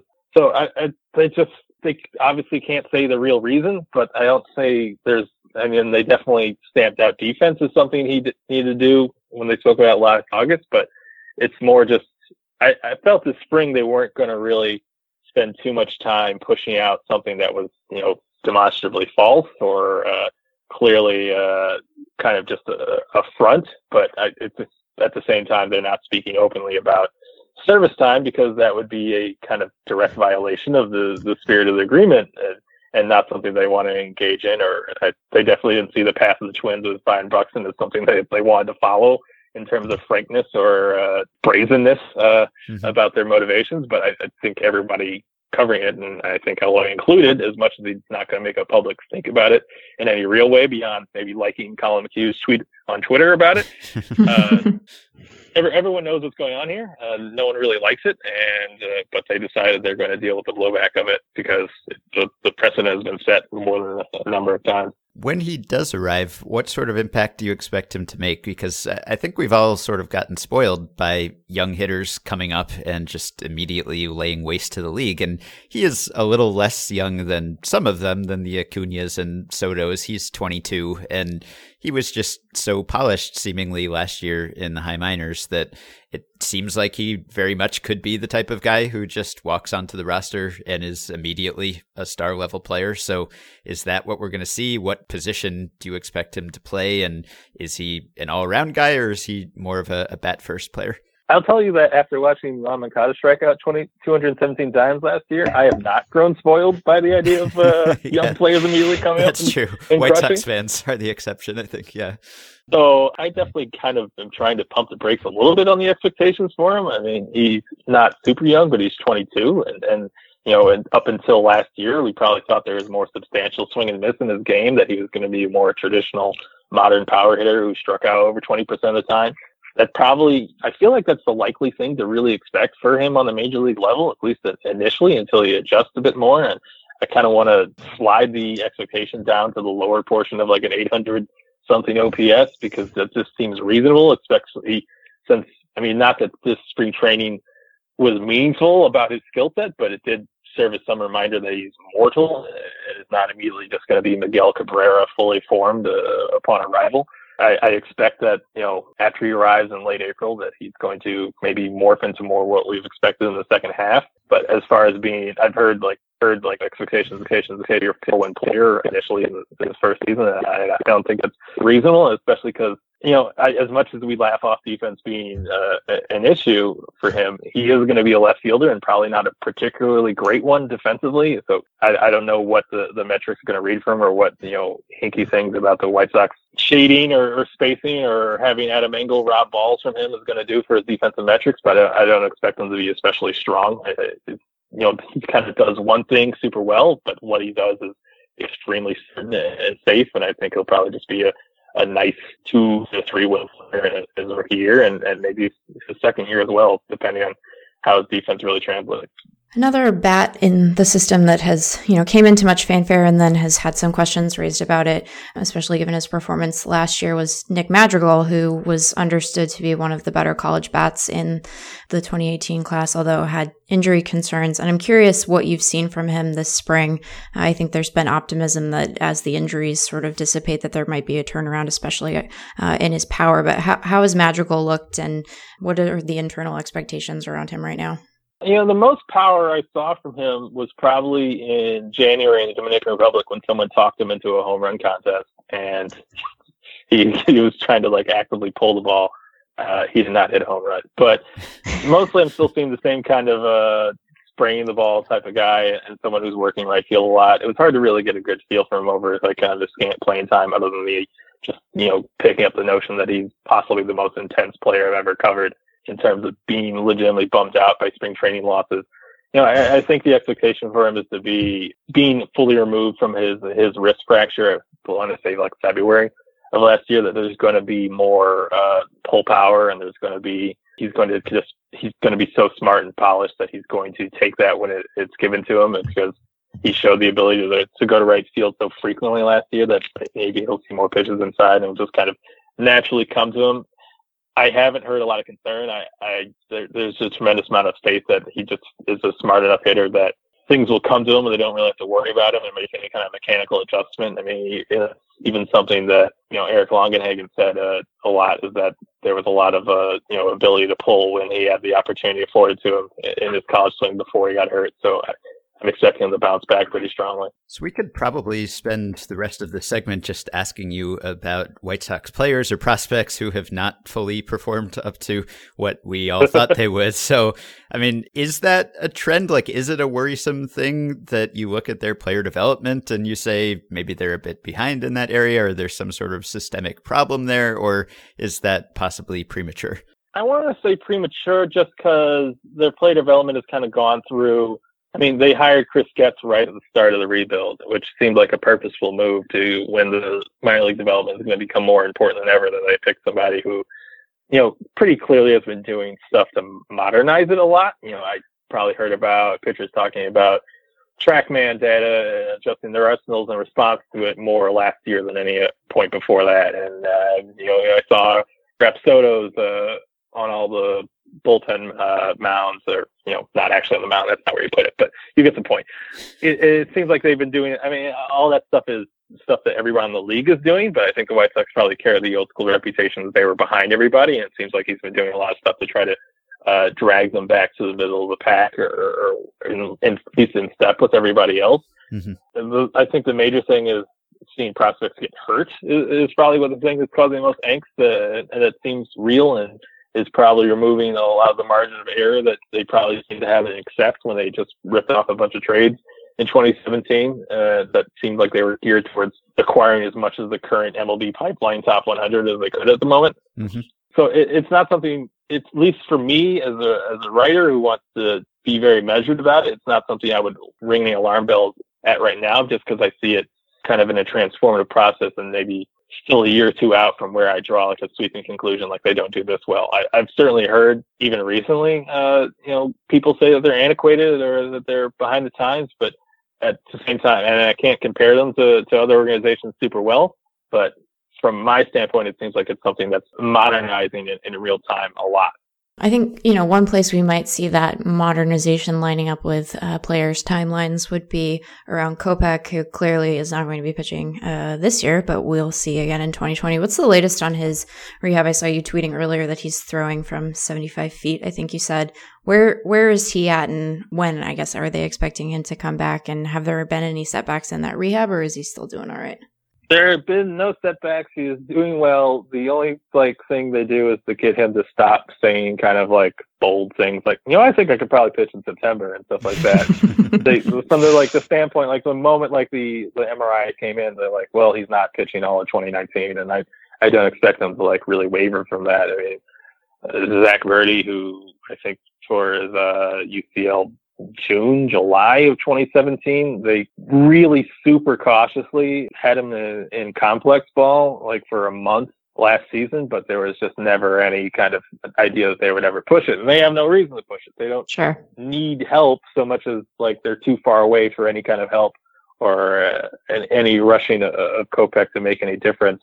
So he's throwing from 75 feet, which he said, that's not going to sound like very far, but for me, I can't imagine throwing 75 feet on the fly. But for him, someone who's kind of intensely and hyper competitive as he is, that's an example of him having the reins put on him. Whereas that he would probably shake off, and he'd probably push to pitch by the middle of the season if he could. I guess it's encouraging that he doesn't feel like there's been some setbacks, or he doesn't feel like he's not building up the strength that he needs to have, but there's no way that they're ever letting him touch get on a mound before spring training next year. Given the rest of that rotation, James, I wouldn't sell yourself short. They might need you to throw some innings. Speaking of which, I guess we've put off the Lucas Giolito question as long as we possibly could. I know that you wrote recently about some mechanical changes that Giolito has made. I would say that some changes probably warranted after last season, which was about as bad a full season as you could have. I think I was surprised even when I went and saw that, he made 32 starts. He really was just out there every time, just kind of pitching through it. So where is Giolito right now? Is he looking any different? Is he doing anything different? Is he going to be better than he was, which is not a high bar to clear? I mean, yeah, he looks different a lot. I could probably write an article every week last year with Lucas about what he was doing, because he was always making an adjustment, and he was always super articulate about it, and he was always very confident about how it was going to help him. And, given the fact that he wasn't having good results, why would he be sticking with what he was doing? And, the same thing could happen for this offseason. I showed his delivery to a scout, and they're like, I don't like that. That leaks velocity, that's sacrificing, velocity and stuff for command. If you're Lucas Giolito, why wouldn't you make that kind of risk? Because you didn't have command at all last year. So it doesn't matter if you can hit 95 with a longer motion, but he just shortened up his arm action kind of in both ways, and just not shooting his glove hand out at all for momentum, and also not reaching back. And, the first game I saw him, he got all the way up to 97, which is great. He also had Mitch Haniger barrel 96 to the wall, throwing as hard as he could. So it hasn't, just kind of with Carson Fulmer, who's someone who talked about going to driveline and all that and changing all their things, it sounded very good. And, given how they've been spinning their wheels the last years, that it made all the sense in the world to pursue something that would find some sort of level of comfort. But as far as spring training, as much as I don't want to base it on spring training, as much as it'd be great to see them come out and immediately dominate, it wouldn't necessarily mean anything. The results have been kind of wishy-washy, and I don't really know what to make of them. Even a pitching coach, if I were an experienced pitching coach sent my way saying there's only one right way to do things, I don't think I could really stamp a firm conclusion on whether or not the changes Lucas made or were good or not. He seems to love them and is very confident in them, but we'll see. He obviously needed to do something, and he has, but I can't speak to whether it's going to work or not, because everything is just kind of muddled. So my roommate is a White Sox fan, and she often jokes, I told her that we were doing this today, and she said, you should tell him to lie about how the rebuild is going, like you lie to me about it so that I can enjoy baseball. And I'm not going to ask you to lie, and I am going to ask you to like start grading something long before it's done. But what is your general take on sort of the state of how this has gone and is going? Because obviously, the expectation is not that the White Sox will win anything of any significance this year, but that some of this stuff will clear up. Some of these prospects that have so far disappointed may, turn a corner, and some of the young guys they've recently drafted might help. So if you were having to assess this rebuild today versus maybe where you thought about it when they first made that big series of trades, where are you putting them?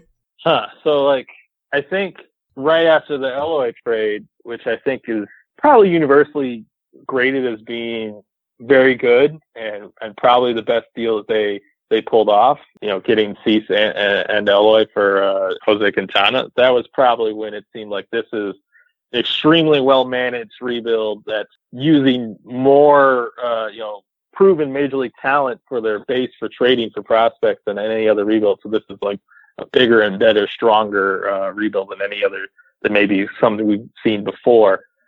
From that, when it was probably an A, I probably lost 30-40% of confidence. I mean, but it's also, hard to say. I mean, the first two drafts, if they're of the rebuild, if that was kind of like Zach Collins and Jake Berger, who have kind of dealt, and Zach Birdie, who, Birdie's gone down with TJ, Jake Berger's torn his Achilles, twice, and Zach Collins was probably, at the time was controversial that they thought he could catch, and they probably haven't fully dismissed that, even if he's reaching AAA this year.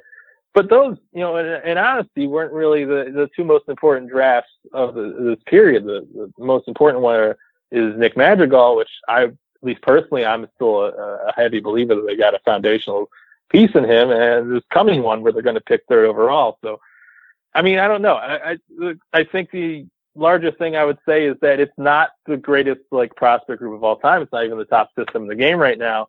It's really something that success is dependent on how well it can successfully augment it with spending and the budget that they or the low payroll they've created by slashing the team to the studs like they have.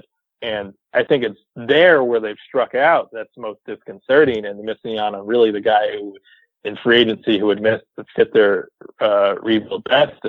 And by the way, they did so by losing out on the guarantees, thus casting doubt on how effective they will be, next year and the year after that. I think it's there where that's where I start really questioning how it's going to work and how effective it will be. And that's probably where I would slide down to the low B's or the C's. Obviously they can fix it as soon as next off season, but I think it's really the kind of the follow through.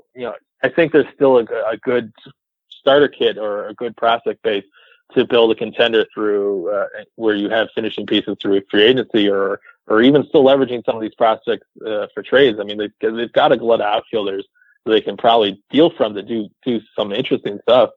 But I know I'm being wishy-washy, and that's the danger of beat writers, is that they see all sides and can't reach a firm take. But it's incomplete, and it's trending in a bad direction because the doubt about their ability to finish it off in free agency. I'm not yet finished with my laundry list of players I want to ask. How about this guy? Is this guy going to be good?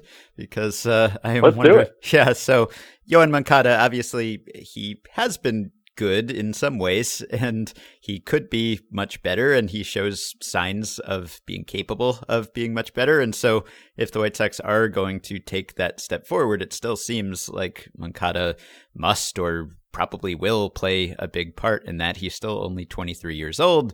He obviously has power. He takes walks, although he also leads the league in strikeouts. So is he going to put things together and just break out at some point? Or is he, do you think, at this point, just going to be kind of a pretty good, exciting, but flawed player? Probably more the latter. They're really happy with kind of the mechanical tweaks they made with him over the course of the season as far as swing and not cutting himself off of the zone.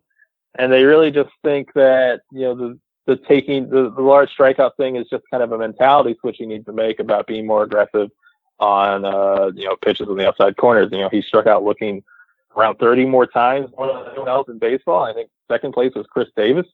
And, that's someone you probably don't want to be striking out many more times then. And I think there's some gradual improvement that's going to happen this year, but I at least, and again, the danger of reaching conclusions from spring training, I don't see that mentality that's just changing overnight. I mean, it's something he's been asked about a lot, about being more aggressive and giving himself a chance and fighting balls off on the edges and getting used to the fact that major leaguers can command the edges and not just taking every pitch and taking countless strike threes and letting his incredible physical gifts kind of be more impact in his at-bats. And I just don't see the switch flicking. I mean, I could be wrong. It could happen really quickly this year, but it seems like he's always going to be just a very borderline passive guy at the plate. And I think it will gradually get better a little bit. But for me, I've reset, and especially with third base and taking away a little bit of the positional value of him, I set my expectations more to long-term, above-average major leaguer who probably is frustrating because you see how much better he could be if he could leverage his athletic tools just a little bit better. You can't really entirely junk that kind of conservative plate approach because, as you said, I mean, it comes with a 10% walk rate, and that's a big part of how he's providing value at this point. I don't know. The trick to unlock everything doesn't seem very, very simple. But at the same time, I was just looking at the projections the other day. He was like the most valuable position player, even with all the flaws he currently has. So, yeah, he's still pretty important. If you could just like blend Tim Anderson and Yoan Moncada somehow, is that like, could you do some kind of lab experiment where maybe you take some of the conservative swinging approach from one of them and the aggressiveness from the other one, and somehow you would end up with a player who makes more contact and also takes walks and is really good? Does that make sense? You would also have someone who hits lefties like Tim Anderson does and hits righties like Yoan Moncada does. So that would just be one effective infielder. Unfortunately, beyond Madrigal, they don't really have a lot of in-middle infield prospects, so I don't think they can really afford to do that. Yeah.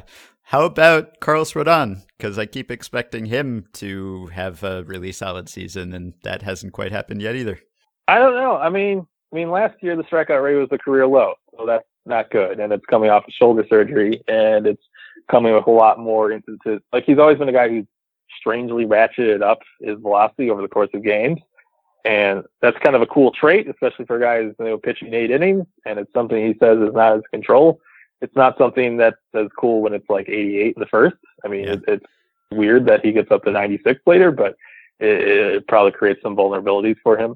For him, it's always been about kind of harnessing the stuff with kind of shaky command and how much he can kind of get away with that. And his walk rate last year, I think, was still up there, despite kind of thinking that he'd been through some refinement at this point. He got chased from a start at the end of last season in the second inning by Minnesota, and kind of an objectively awful result. But just kind of looking at on video the other week, he was still, getting swings and misses with his high fastballs that were running up in the mid-90s. He was still had the absolute wipeout slider. He had basically all the tools that you thought he had coming out of draft day for a guy who could be probably a number 2, number 3 starter. So it doesn't seem like, at the same time, like one time you just look at his strikeout rate going down and him being right off of shoulder surgery, and you think like, oh, this guy's just going downhill. He's not going to be able to restore his previous level performance. But the stuff seems like it's still there. I just haven't seen the command leap and all the optimism that not having to go through rehab or all the stuff he's been doing the last 2 years is that he's finally going to be able to work on his game in a way he hadn't. Like he complained that he couldn't throw his slider for strikes to set up his wipeout one later in the count. And basically being in shoulder rehab, he couldn't throw a slider at all. That's kind of the last thing he's allowed to do. So now that he's able to throw normally, he's able to work on it and maybe get the command going a little bit more than he would, when he's going through a rehab program. But I don't know. I mean, obviously there's not really the full season of track record of him kind of, walking, well under 8% of guys to show that there is that next level of control in there, and he has to show it. And this is kind of the season where we'll find out if this is something to expect a top of the rotation starter for him or not.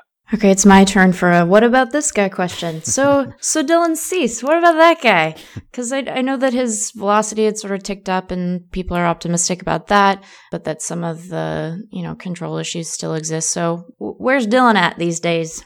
Minor league camp? Not in a literal sense, in a, How important is this individual going to be to the future, mental happiness of my roommate? He is immensely important because you got Kopech and you got Cease, and from there I see a bunch of back-end starter prospects. So Sure. if they really miss on either one of them, they're not probably going to have a strong rotation, maybe more like a Brewers rotation or like a rotation that is serviceable and provides use and gets you to your bullpen without tragedy, but is not something that, is the powering engine of a contender. And I think that's very dependent on Kopech and Cease, which is kind of why you're at a point of anxiety right now in White Sox camp, is the top three pitching prospects are Kopech, Cease, and Dunning. And, Kopech is doing TJ rehab.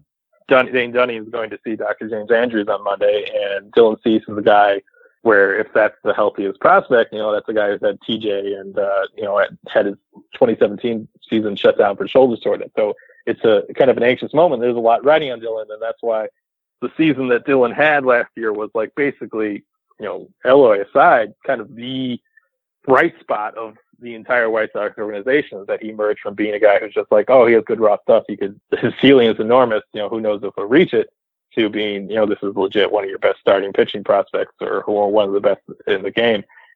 Everything I've seen from him looks amazing. I saw him in Winston-Salem in May, and he was hitting 99 on his 100 pitch of the game and throwing 25 changeups for a guy who was not supposed to have any kind of changeup, the year before.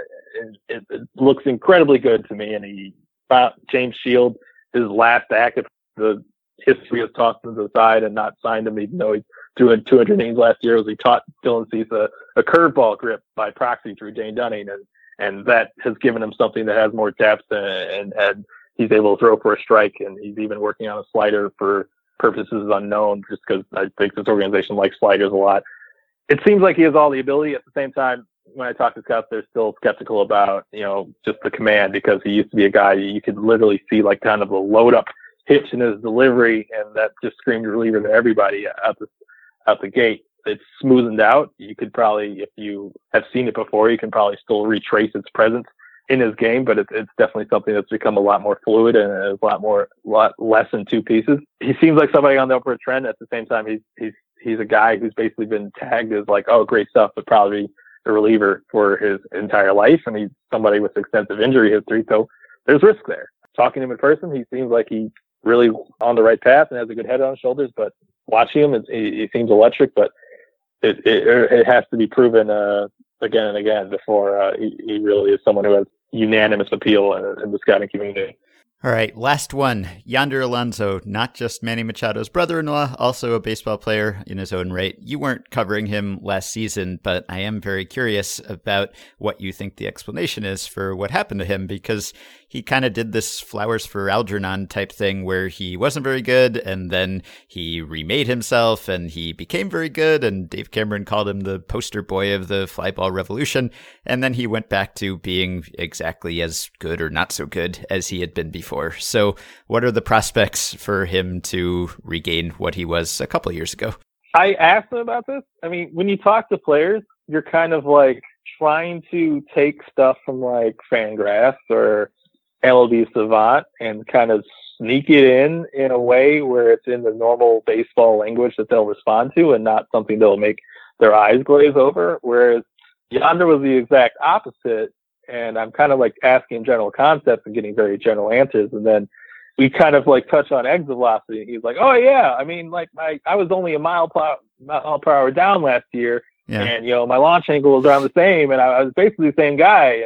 And, going back to the old Yonder Alonso would be a guy who couldn't hit 10 home runs in a season and was very just, average dependent, whereas he was still kind of a similar guy. He's still in the 20 home run range. He was still, I don't remember exactly what his launch angle was, but he was still fly ball oriented. It's just he got kind of had this just hellacious slump at the end of last season, and he didn't really get into like anything specific about what was going on, but he reiterated that he felt like he was pretty much the same person, that he was just a little bit off, and he just had bad luck, but that the kind of foundational switch in his game, the kind of figuring out how to tap into his power. I mean, he talked to him. He's clearly a guy who's built to hit for power. He's not just like a wiry single hitter by any means.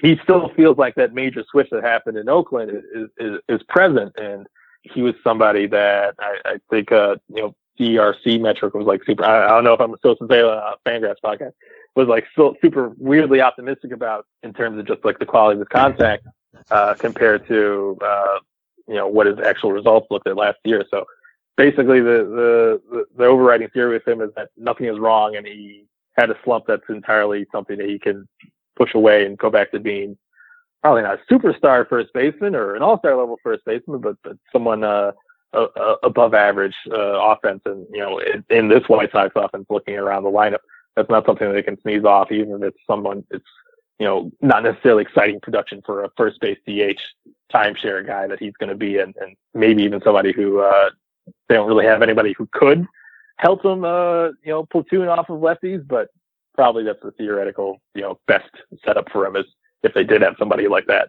which they don't. All right, so we've come to the obligatory last question. How many games will the White Sox win in 2019? Not many. I was thinking I was skeptical this morning and wanted to lean towards 68, and then you guys told me the projection was 72. So now I want to be met more towards 70. Stick to your guns. Yeah, have the courage of your convictions, man. Yeah, what are the I numbers don't have any convictions. The wind blows one direction while I'm on the backfield, and my mind changes. Okay, so you're going with 70. I'm going with 70 and 92. I thought they were trending towards 70 last season, and then they I think they lost something like 10 out of 11, and just brutal blowouts, lifeless clubbings in Minnesota while Joe Mauer got standing ovations. Yeah. To knock them down to 100 losses. So I feel like they're probably a little bit better than that level of team that seemed like they were probably more towards 66, 67 wins before the bottom just fell out. Mm-hmm. Well, on the bright side, White Sox fans get to listen to Jason Benetti every day this season, so that's something. He might not be calling many wins, but that will make the losses more pleasant. Yeah, I mean, they got Sox math trivia questions, so it's basically like winning the World Series. Right. And you also get to read James, so you can find his writing at The Athletic all season long. You can find him on Twitter at JR Fegan. James, thank you very much for coming on. Thanks for having me. And Meg, thank you. I will talk to you presumably this time next week. Sounds good. All right, that will do it for today and for this week. Thank you for listening. You can support this podcast on Patreon by going to patreon.com/effectivelywild. Following 5 listeners have already signed up and pledged some small monthly amount to keep the podcast going. Matt G. Hull, Benjamin Chamberlain, Andrew Ferry, Zach Sheffield, and Darren Fessel. Thanks to all of you. If you're feeling generous in other ways, I know this is just about March Madness season, or so I have heard. And for the second consecutive year, I want to tell you about a charity that was started by 2 Effectively Wild listeners and Patreon supporters, actually, Lex Rofberg and Sydney Kusher. Sydney emailed me this week to remind me. The charity is called Connecting Champions, and basically if you're planning to do a March Madness bracket, you can do it for charity. So there's an Effectively Wild pool, as there was last year, that benefits kids with cancer. You make a bracket, and the pot gets donated to help the kids. The nonprofit, again, is called Connecting Champions, and it asks kids with cancer, what do you want to be when you grow up, and connects them with a mentor. So they've connected kids with